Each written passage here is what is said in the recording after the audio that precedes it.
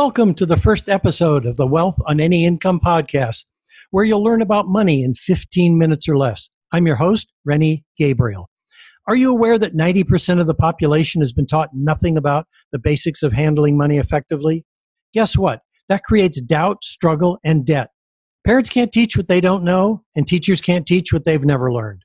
It gets worse. Neither CPAs nor certified financial planners have been taught the basics of budgeting and how to coach their clients on this basic financial practice of cash flow planning and forecasting. Our society does not value a financial education. Just look at how Hollywood movies and TV shows portray the poor as the kind and noble and the wealthy as heartless and greedy. Even books, fairy tales, and the scripture paint the same picture.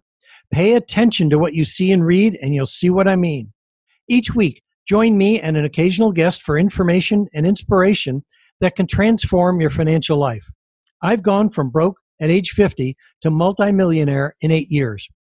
In a short, fast-paced structure with occasional interviews, you'll hear stories of recovery, psychology, mindset, inspiration, and tools to create complete financial choice.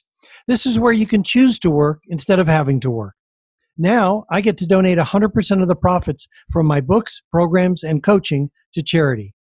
You'll learn the secrets of the wealthy, how to create wealth on any income, how couples can work together and have safe money conversations, and you'll discover the attitudes that can transform your financial and personal life. If you're a business owner, coach, speaker, author, healer, professional, or another podcaster, and you've been struggling with debt or want to supercharge your path to retirement, and create complete financial choice, this is the podcast for you. My goal is to create more philanthropists. Please tune in each week wherever you get your podcasts, and please rate, review, and subscribe.